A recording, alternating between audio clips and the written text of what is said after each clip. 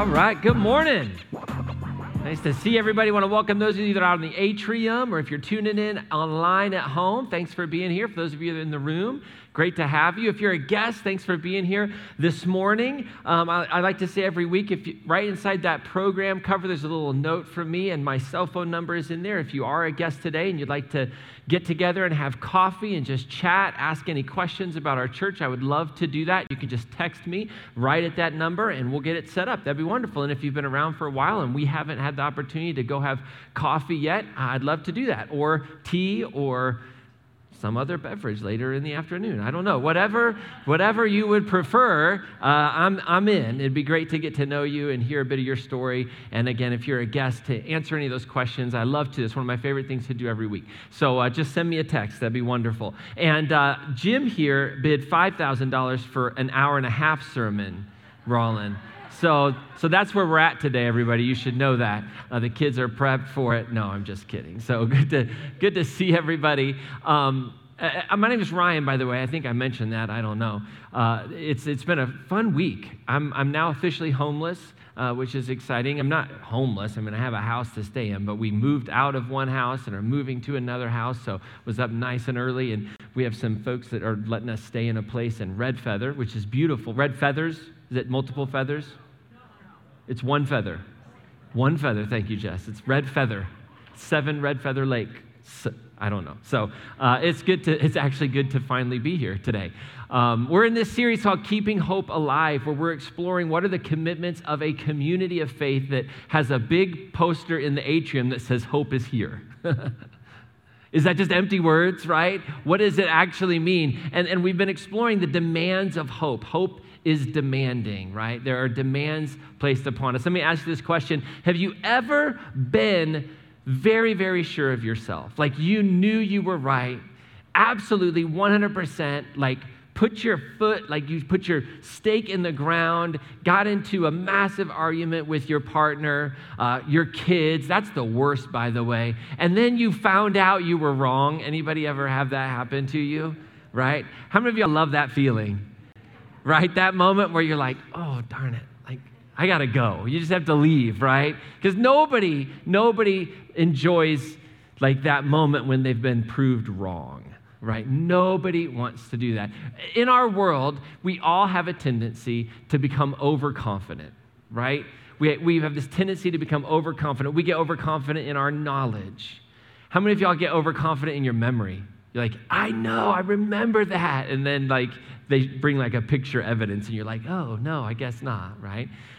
We get overconfident in our skills. We're very happy that this happens because we wouldn't have the internet if there weren't people out there overconfident in their skills videoing themselves, right?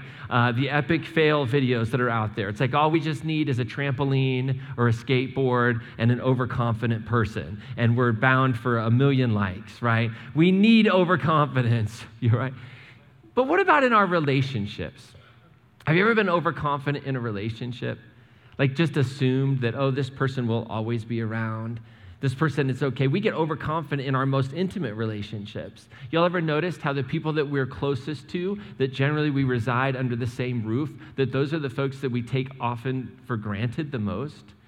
That we just become confident, right? We don't spend time like we might have before when we were just dating and we were living in different households. You know what I mean?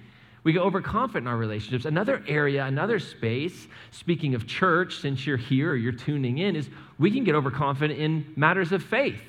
Anybody been there before? Been just certain, so sure of it? Like most of Christianity, truth be told, pardon me for 1 second. Most of Christianity, when it talks about things like spiritual growth, y'all ever heard that phrase before, spiritual growth? Anybody ever heard that? Anybody ever been accused of not spiritually growing before? Right? Spiritual growth, it's kind of a buzzword. Or discipleship, maybe you've heard this word that we don't use anyplace else on the planet, so it's even more weird, you know? Church has its own lexicon, right? And we just have our own weird words, you know? If you're like a guest and you've never been to church, you come in, you hear all these weird words, right? But we have something like spiritual growth or spiritual health. And spiritual growth, for a long time, especially in the Western church, has really been about like growth in knowledge and certainty. right? You show up to a class, you're given all the bullet points, the fill-ins, you got your fill-ins today. We're going to tell you what you should know, what you should believe. You memorize it. You get confident in it. In some places you go through the classes and then you can be baptized, or then you can serve or volunteer in an area. But it's really about growth in knowledge.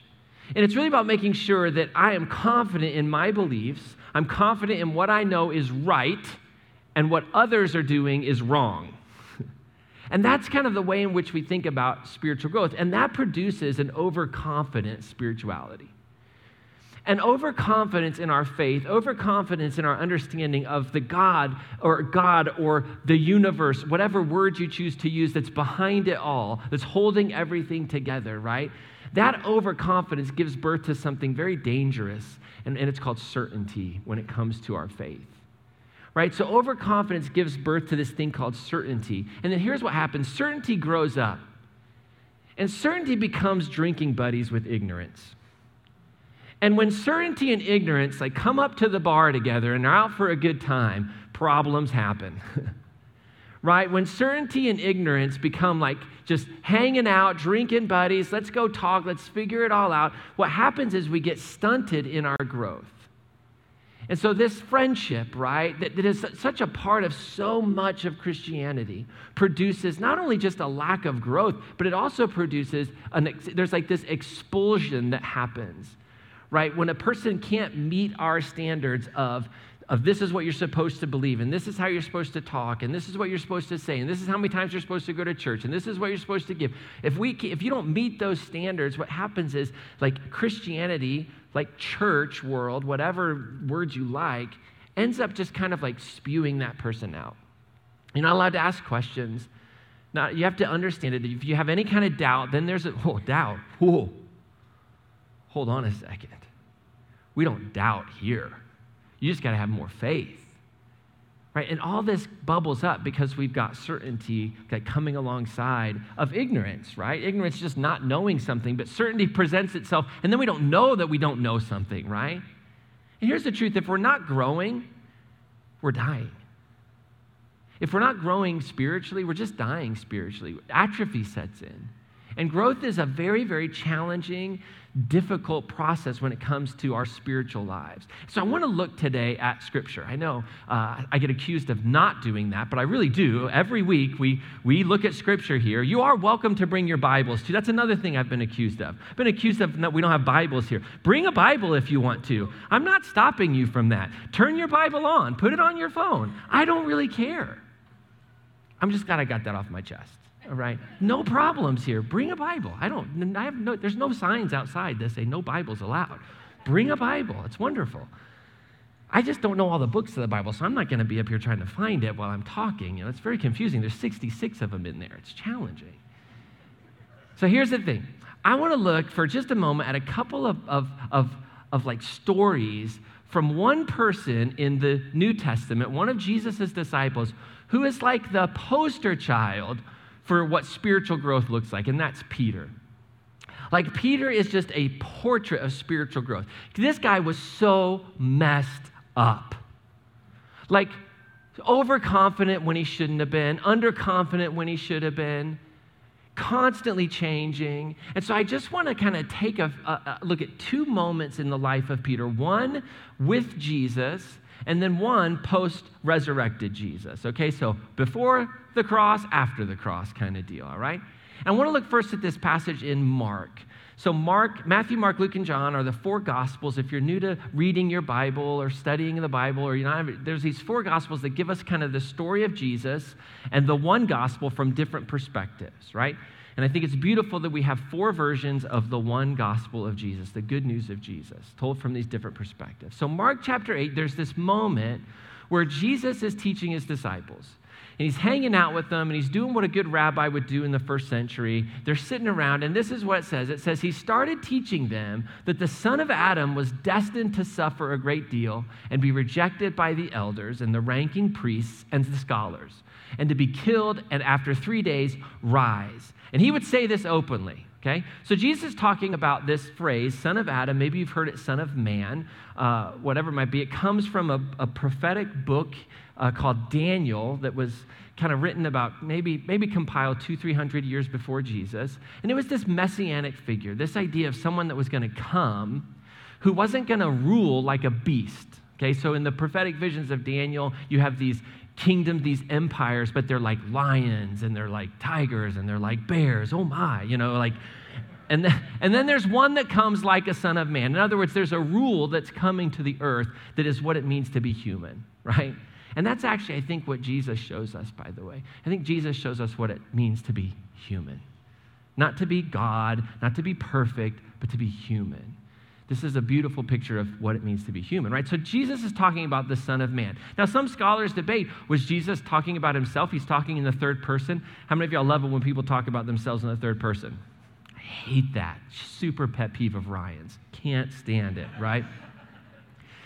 So Jesus talking, some people, maybe Jesus thought there was a different Son of Man. Maybe he's talking about himself. Don't really know. There's some debate about that. But so Jesus is talking, and Peter pulls Jesus aside now, doesn't like what he's hearing, and he begins to lecture Jesus. I love that word, lecture Jesus. Your kids ever lecture you? Yeah, right? They're like, let me set you straight, Dad, So Peter begins to lecture Jesus, and he's like, you can't, what are you saying? Don't know. And Jesus turns and sees his other disciples there, and he reprimands Peter verbally. Right? And so he says to Peter, get out of my sight, Satan. Now, hopefully you don't ever say that to your kids, right? But if you do, what would Jesus do? Wear the bracelet, Get behind me, you little devil, right? It's all right there. What would Jesus say, right? So he says, and by the way, there's a lot of scholarship on this passage of Scripture that people do question whether or not this goes back to the historical Jesus or if this is something that kind of comes out of post-resurrection, people thinking about Jesus and all that would have been confronting Jesus about his path, right? And so the point of this story isn't to say, well, did Jesus actually say it? The point is Jesus saying there's a way of thinking that is not good for human beings, right? And that is a way that says there is some path out of suffering, right? And we don't know if at the time Peter thought that Jesus was talking about himself or he was just talking about this future ruler that would come. And Peter says, no, that's not how it's going to work. And Jesus says, get behind me. He says, you're not thinking in God's terms, but in human terms. And so in this moment, we see Peter, right, gets this huge lesson from Jesus that Jesus is saying, listen, you got to learn that there's two ways of seeing this world. There's two ways of understanding the circumstances around us. There's two sets of eyes you can put on. Jesus says there's a God way of thinking. There's a divine perspective. There's a divine perspective that looks at this universal love that's in this world, right? There's this desire for a universal love to be experienced by all of humanity. It's a unifying vision. It's a way of seeing the world where every person is equally loved. Every person is equally valued. Doesn't matter their race, their religion, their sexuality, their immigration status. Doesn't matter any of that stuff. And this was the divine hope for all of humanity. And then basically Jesus is saying that's one way to see it. That's this God's way of seeing things. And there's a key word when you think about God's way of seeing the world, and that would be union, unity. There's a vision for a united reality, right? Where we don't see one another for our differences. We don't see one another and base our thoughts on how much a person can do for me. Right, or how much can I do for this person? But there's this union that comes when we're actually living in the flow of the Spirit, right? That's how Paul's language, when we talk about living in Christ, in the Spirit. But then there's also a second way of seeing things, which is the way Peter would look through his lens, and that was a human perspective, right? So Jesus says, Satan, get behind me. You're not seeing the world as God sees it. You're seeing it as human beings see it. And as human beings, we see the world through a set of lenses that says, what do I want? My desires. What are my dreams for me? Right? It's not the hope for all humanity. It's the hope for Ryan. It's the hope for Ryan to have a bigger garage with more stuff in it. It's the hope for Ryan to have certain things. It's the hope for me. It's othering. It's saying, oh, well, this person doesn't believe like me, so they must, oh, poor them. Poor them. They just don't get it right. Suffering would be, avoid all suffering. There's no place for suffering in our lives. Jesus is saying, no, that's a divided sense of seeing the world. That's not a united, or that's not union, but that's divided. There's a duality there. There's an either or. There's an in and an out. And Jesus is saying, no.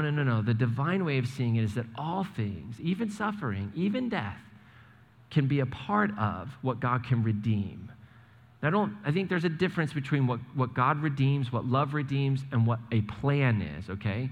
So and again, I say this, it gets me in trouble. I actually think it's very unhealthy for people to say, well, that's just God's plan for your life.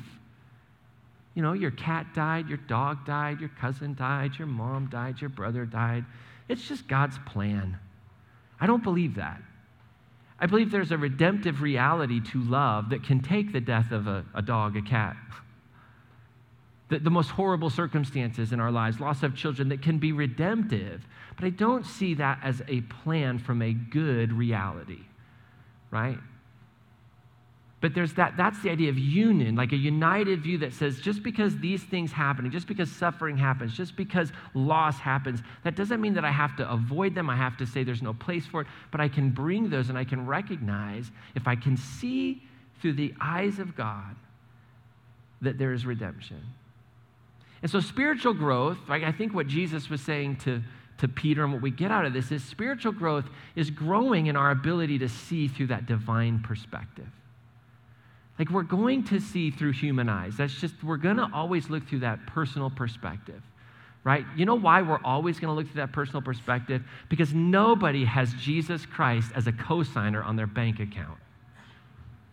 Does Jesus have access to your, like, an ATM card, right? When you go to the bank, do you ever really live it out and be like, everything belongs to God, so I just need an ATM card for God. I must leave it on the dresser here. If God wants some cash, God can get cash out. No, we don't do that. We always look at our bank accounts. It's got our name on it, right? The registration for our vehicles has our name on it, right? The hospital bill has our name on it. And so we're always going to see through a human perspective. But what spiritual growth is meant to do, and I think what we'll see through the life of Peter, if you really kind of study, is that there's those moments where we're so blessed to have the Spirit of God open our eyes up and give us a bit more of a divine perspective, to give us a vision for what life could be if we live out this union. So there's a second story that involves Peter that I want to look at for just a moment. And this is found in Acts chapter 10. And this is really a fascinating story. I can't read all of Acts. I could read all of Acts chapter 10 because you paid $5,000 for the deal, Jim. So I apologize. But in Acts chapter 10, we find this story of a Roman soldier, a Roman centurion. His name's Cornelius, and he has a vision, and he's told to go find a guy named Peter and go meet with Peter. And we're told that this centurion is a God-fearer, which means that they were a pagan person, but they were interested in the things of God. They were interested in the Jewish God as well as the Roman gods. I don't want you to get the idea that because Cornelius is called a God-fearer, that somehow Cornelius was monotheistic and he had it all together and he worshiped the God of Israel. No, he valued what they believed in. There was a place for that God alongside the other gods. There's no possible way, in my very, very arrogant opinion. It's not really humble when you say there's no possible way, right? So I seriously doubt that a Roman centurion is not going to the Roman gods before they go out to war and offering all the sacrifices to keep their families protected. But this soldier was very generous to the Jewish people, which was probably unlike most Romans toward the occupied people. And so there's this heart in the centurion, there's this heart in Cornelius for the things of God. And what's fascinating is Peter doesn't really know anything about this. So we're told Cornelius has this vision, go get Peter, go find him. Now the next day we find Peter's out and he's hungry, it's about time for lunch, and he goes up on the top of this building that he's staying in, and he kind of lays down and he has a vision, he has a dream, right? And in this dream he sees this huge, what looks like a sheet, just imagine a bed sheet, let's say, and it's coming down from heaven. And inside of the bed sheet is every animal you could ever imagine. And in this moment, Peter's going to have an epiphany. And this is one of those passages in the Bible that's like 2 steps forward. You know, the Bible is a text in travail. Everything we have in the Bible is not a perfect image of God. Everything we have in the Bible is an image of God that's given to us through people, and it's God breaking into humanity. And so we have these beautiful moments, like what we're going to see, where it's like a two-step forward, like the heart of God is breaking in. But then we have these other passages that are like one step backwards, you know? So you have the two-step forward passages of like Jonah that say, hey, I love everybody. I even love your arch enemies, the Ninevites, right? If you know that story. And then we have like the one-step passage, maybe even like 20-step passage backwards, where like God is said to like, go kill all the Amalekites and you can have the virgins for yourself. Like that's a step backwards, okay? So that's not a perfect image of God. That's a perfect image of what we as humans like to do with God. Like let's just get God on our side. And then we have these other beautiful passages where the angel of God shows up and they're like, whose side are you on? And the angel's like, I'm not on anybody's side. I'm with God. Like, oh, good point. So this is one of those beautiful two-step forward passages that we have. And here's what it says in Acts chapter 10. So the sheet comes down, and Peter hears this voice. It says, get up, Peter, and have a barbecue. Get up, slaughter, and eat. And Peter says, no way, certainly not, sir, for never have I eaten anything profane and unclean. Peter says, I have been a kosher, good Jewish boy my whole life. Those things have never touched. We're not allowed to eat those things. Do I need to quote you the scripture verse? We don't eat those things. I'm not going to do it. But the voice spoke to him a second time. What God has made clean, you are not to call profane. One of the most beautiful passages in all of the Christian scripture, right there. Like that should be everybody's life verse. Nobody has this as a life verse. I don't know why we don't have this as a life verse. What God has made clean, you are not to call profane. Because you know why that should be our life verse in the church right now? Because what we've done for however long you can imagine is we've just continued to call people profane. We've just continued to label people and exclude them. And God says, don't call anything profane that I've made clean. And it says this happened 3 times, and then the object was taken up into the sky. And while Peter was in doubt about it, I love it. While Peter was in doubt about the meaning of the vision he had seen, the men sent by Cornelius, they appeared. They came to Simon's house. They arrived at the entrance. Now here's what's powerful, right? For those of us that love certainty, for those of us that think we're just supposed to get this down to like the 16 fundamental truths, here's what you're supposed to believe, the 10 things, here's the 3 things, here's the 1 thing, right? Here's what happens. Notice what's happening. The Spirit of God is causing Peter to doubt what he knows about God. Like, that's crazy. Wait, Ryan, are you trying to tell me that God is going to do things in my life to make me doubt God? Yes. Absolutely. So when people freak out, we're like, I don't know if I can believe that. I go, oh, good. Maybe you shouldn't believe it. Maybe we did. Maybe we did. I don't know. But it seems like this is a wonderful example where the Spirit of God is at work untangling a big tangled mess of religion. And here's the thing, when traditions in our faith, traditions in our religion, when those things become exclusions, we need a disruptive vision. So you see, for Peter, the dietary laws were no longer about, and for the Jewish people, they were no longer about this just setting themselves apart. They had become a way to exclude people. They'd become laws that says, well, if you eat it, then I can't be with you. If you eat it, then I got to be so careful that I don't want to become unclean. And so those laws, those things had become a point of exclusion. And to untangle that exclusionary practice, there had to be a disruptive vision. And that's what Peter experiences. So the guys show up from Cornelius looking for Peter. They're downstairs. Simon comes out of this, Peter comes out of this. By the way, Simon and Peter are the same people if you're new to the story. I just realized I'm throwing those names out. And if you're sitting here like, who is Peter? What are you talking about? I sincerely apologize. So here's the thing. They call out, those men, where's Simon? Is he here? This guy called Peter. And is he staying here? And while Peter's pondering the vision, the Spirit says to him, there are 3 men that are looking for you downstairs. So get up, go down there, and accompany them without hesitation because I have sent them. Now here's the thing. These are not Jewish people. There's a good chance these are the servants of the Roman centurion. And so Peter goes downstairs to meet these men, and he says, I'm the one you're looking for. What's the reason for your being here? And we got to realize there's probably some fear here in Peter. Like these are Romans. He's an occupied person. They're showing up at his door saying, you need to come with me. Our boss wants to see you. I'd be like, sorry, God, no, I'm not going down there. I'm eating. You just told me I could eat all this stuff. I've never had it before. And they said, Cornelius, a centurion, an upright and God-fearing man. Whoa. Like they saw it on Peter's face. Like, shut the door, He's like, no, he's an upright and God-fearing man. He's respected by the whole Jewish nation. He was directed by a holy angel to summon you to his house and to hear what you have to say. And here's what Peter does in that moment. It's so powerful. We'll miss it if we don't pause. He invites them in and shows them hospitality. Now, that might not seem like a big deal, but let me ask you this question. When was the last time somebody came to your door selling something, wanted to talk, and you were like, come on in.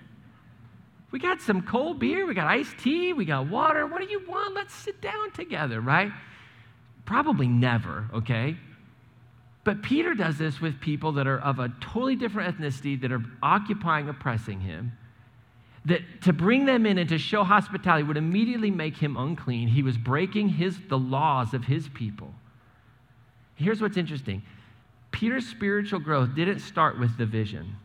It didn't start with the word. It started with the hospitality. Right? Peter grew when he stepped into something new. Right? It wasn't because he heard it. It wasn't because he filled in the blank during the message. Haha, you're filling in a blank. Like, look at me, I filled in the blank. No, it was when he opened the door and he said, come on in. Come on in. And he had hospitality, shared a meal with them. And it says the next day he got up and went with them, and some of the brothers from Joppa went with him as well. And on the following day he entered Caesarea, and Cornelius was expecting them and had called together all of his relatives and close friends. So Cornelius had gathered a crowd to hear, like, what does this Peter guy got to say? And it says, when Peter entered, Cornelius met with him, and he fell at his feet and paid him homage. And Peter, however, raised him up and said, get up. I'm just a human being like you. And while he conversed with him, he went in and found many people gathered together.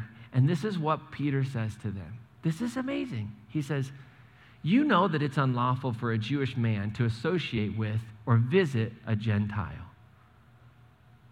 Like, what I'm doing here is illegal. It's not that it's just like we prefer not to. Like, it's against the law. It's against his Bible. Let that one sink in for a second. It's against what he's been taught about God and purity.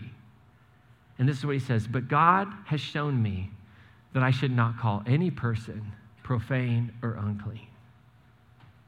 Any person profane or unclean. Any person illegal. Any person immoral. I shouldn't call anybody anything like that. Whoa. What do you think profane means? It means immoral. It means unethical. It means outside of God's desire, God's will, God's plan. And Peter says, God has shown me I shouldn't call anybody that. But Ryan, what if they've fill in the blank? But Peter, certainly you would call a murderer profane or unclean. He said, no, I don't think so. It's not how this works. And see, Peter had to come to a point where he had to accept the idea that his idea of God was flawed. Because his whole life he'd been told this is who God accepts and this is who God rejects. And he has this disruptive vision, and he decides, that's it, I'm changing. And so in that moment, Peter proclaimed this was Jesus. This is what Jesus is revealing about the God of the universe. That the God of the universe does not push anyone away, but has brought everyone to God's self. And he proclaims this good news of the gospel of the kingdom of God that's for the poor, for the oppressed, for the outsider, for the excluded, for you, who I thought was excluded. This gospel is for you. God is for you. God wants to be a part of you. God is in you, working through you. So he's explaining all of this, and he talks about the cross. He interprets and brings meaning to the cross through his experience. And in that moment, they all have this really wild experience with the Holy Spirit. And there's this moment where Peter realizes, wait, they don't have to become Jews to experience God? Now, that might not strike you as weird, okay, but let me say it this way, and this will get me run out. Just hold on. I need to take a breath for this one, okay? Because this really will. Like, you'll vote me out on this one, okay?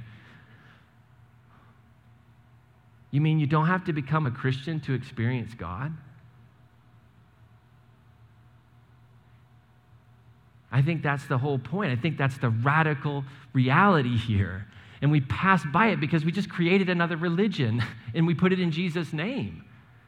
But the gospel is saying, no, it's for everybody. Nobody's profane. Nobody's outside of it.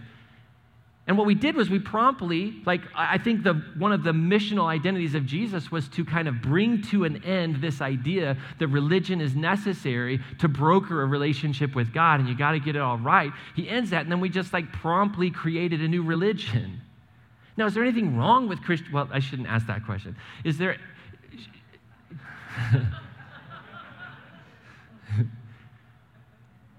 There's nothing necessarily inherently wrong with choosing to experience God as a Christian through this mechanism, right? I've given my life to it. I think it's very powerful and poignant and wonderful. But it's not necessary. That's what Peter, I think this whole idea is. And so what happens is they see all of this. And these believers, these Jewish believers, right? Because they're all Jews at the time, right? Really, this is very early in the Christian movement. There's no such thing as Judaism and Christianity. There's Jews that are kind of following Jesus, and there's Jews that aren't. And it says a few verses later that the circumcised believers, so they were Jews, that's what that's telling us, that they were committed Jews, grew up Judaism, went to temple. They were astounded that the gift of the Holy Spirit had been poured out on the Gentiles, for they could hear them speaking in tongues and glorifying God. They said, this is crazy. We're in, they're out. What's going on? Well, hold on a second. And then Peter says this is so good. Peter says, can anyone withhold water for baptizing these people? See, baptism was a sign of initiation. Baptism meant you're in. It was a sign of community. Now you're a part of it. He says, can anybody do that? They've received the Holy Spirit just like we have. And he ordered them to be baptized in the name of Jesus Christ. Peter got it wrong here because we all know you're supposed to baptize in the name of the Father, the Son, and the Holy Spirit, but we'll let that one go. It's right there, you know what I mean? But we will split Christianity over that one, right? We should be able to laugh at ourselves, by the way, and just own it. Oh yeah, that was dumb. Why are we worrying about that? He said, so he baptizes them, and then they stay for a few days. It wasn't get out of Dodge, we don't want people to see us. No, they stay. So here's the thing.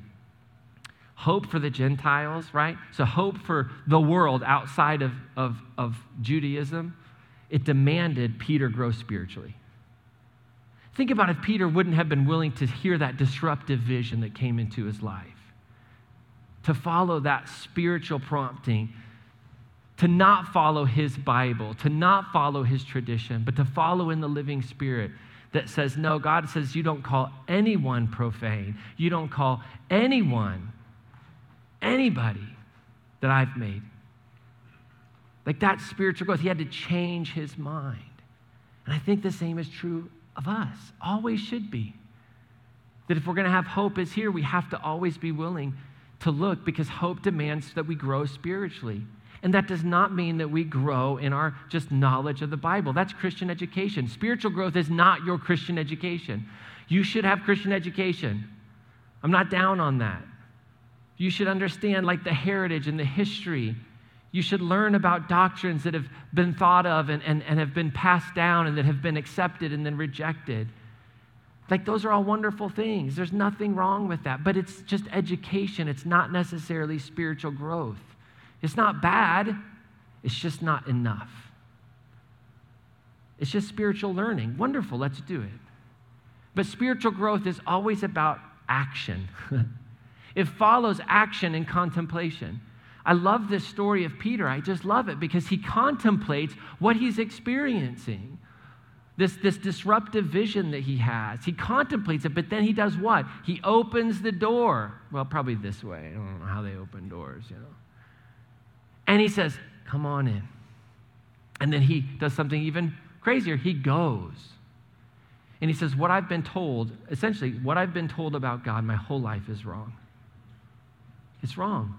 And that's what Jesus reveals. Here's the thing, I don't think Jesus ended something that was right.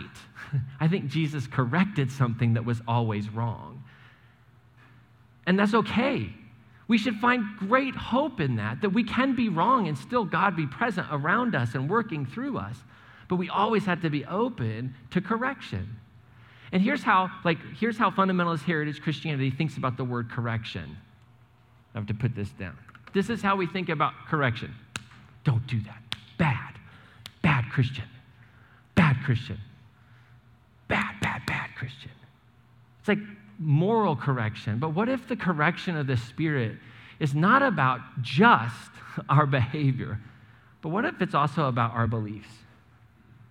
What if it's about things that made perfect sense and were handed to us, but because of God at work, there's something new. There's a fresh wind. There's the work of the Spirit. I love this phrase. I think I heard it from Richard Rohr. I don't know. I've said it enough now that I'm going to start to claim it as my own. But it says, you don't think yourself into new ways of acting. You act yourself into new ways of thinking.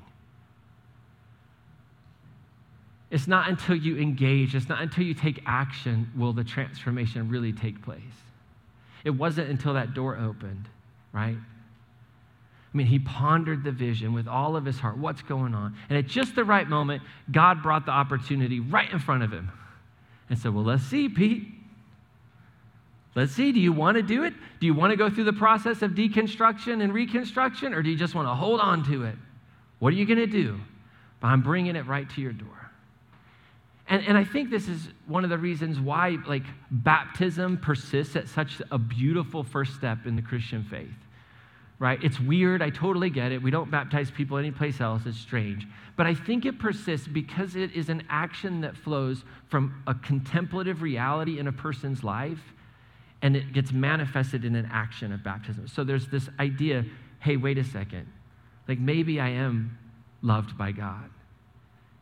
Maybe I don't have to have it often, but maybe I am actually forgiven. Maybe I am worthy of love and attention. Maybe I am a part of something bigger than me. So there's a contemplative reality to it, and then there's an action step of getting into this tank and dying to the old ways of thinking about yourself and the world and being raised into new life in Christ.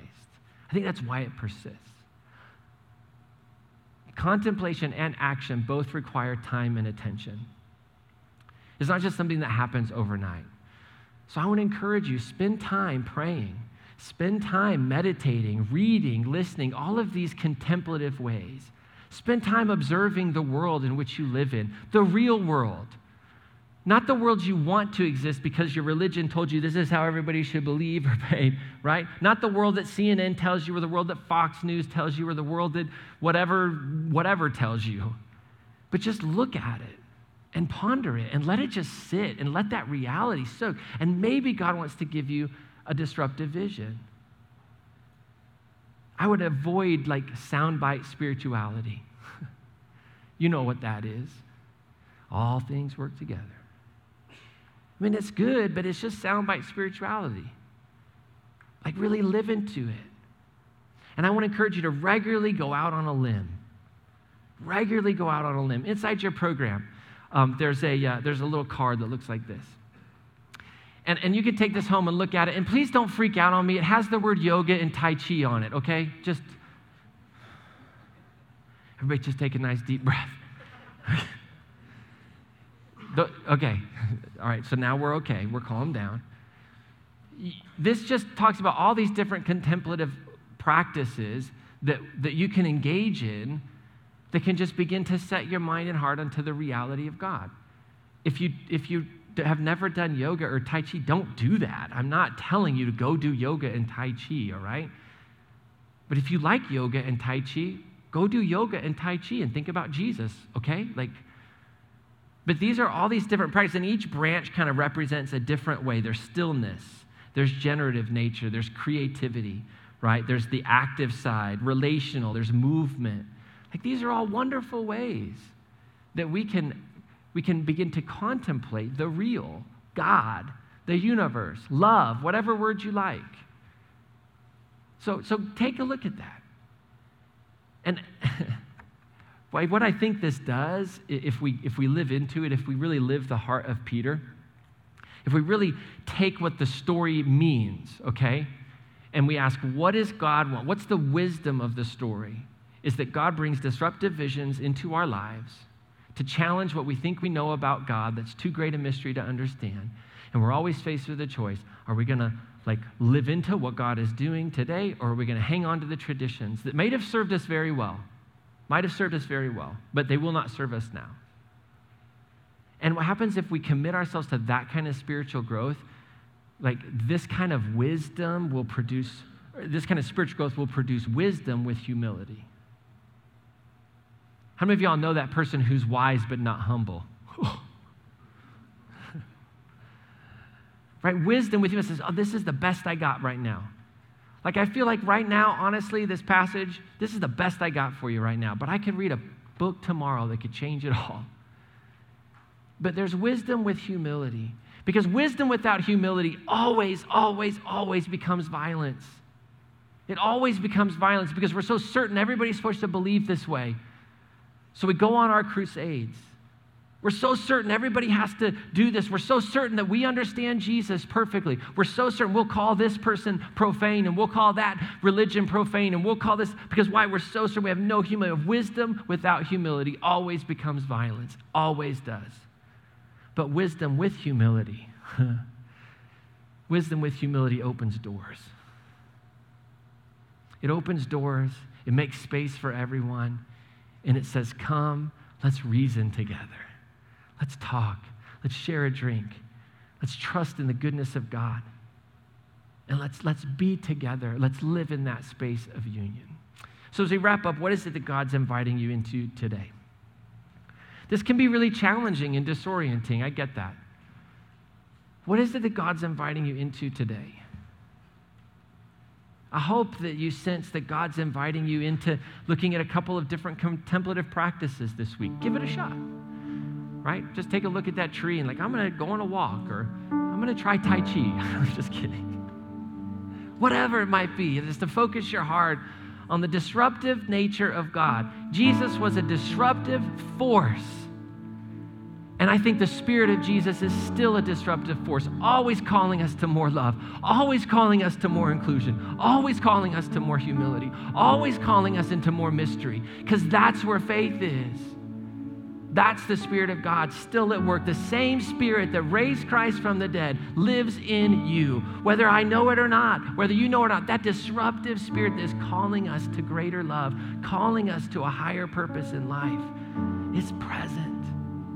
And I don't have to be afraid of anyone. Perfect love casts out fear. I don't have to be afraid of God. I don't have to be afraid of you. I don't have to be afraid of any religion. I don't have to be afraid of anything, because I believe in perfect love. And I believe that's what Jesus reveals. And that's what I believe the Scripture is so beautiful and why it's my sacred Scripture. Because it's that love pressing in to the normality of human exclusion and violence, but it breaks in and it says, nobody's profane. Nobody. And I don't care who hates that message. Nobody is profane. Nobody. God's too big for us to put those labels on people. And I don't have any idea how we could get it so wrong. How I could get it so wrong for so long. That's the beauty of it all. And hope demands that we're always willing to say, I was wrong. I should have never excluded you. I should have never judged you. I should have never. And then we just grow spiritually and we rub shoulders with who we thought once was profane, and they transform us, and we're like, yeah, that was Jesus in my life.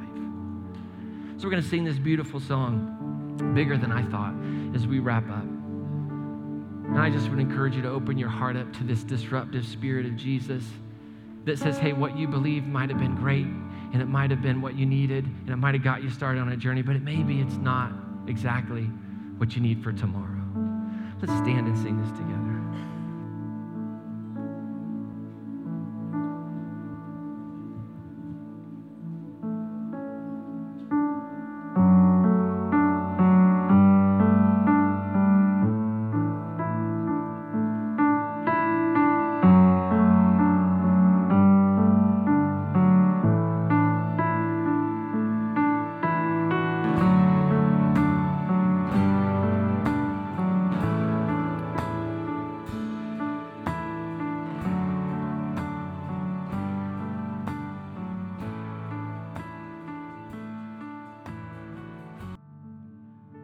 Close your eyes for just a moment.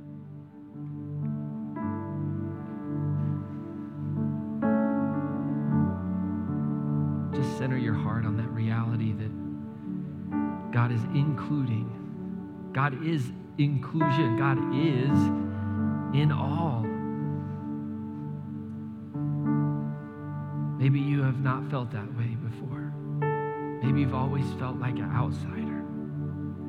Maybe you've always been caught up in performance. Maybe you've been caught up in behavior and thinking, gosh, these things that I've been a part of or that I've done, they just exclude me from God.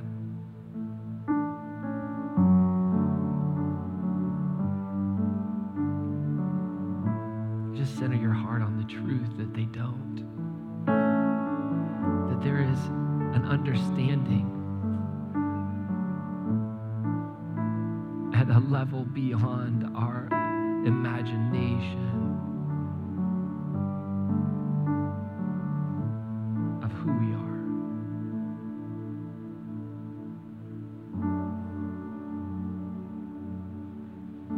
And so this week, may God bless you with freedom. Freedom to explore your beliefs and your traditions.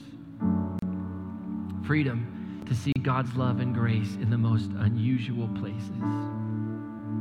And like Peter, may we all have disorienting visions. Visions that shake us from our belief that we are somehow better than others.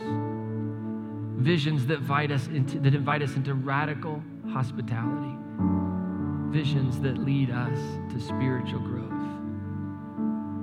And may Crossroads, may our church be a community that embraces this uncomfortable journey of spiritual growth, a journey of action and contemplation that leads us into the peacemaking heart of God. And may you find rest and joy and wisdom as you live in and bring the hope of Jesus to others this week.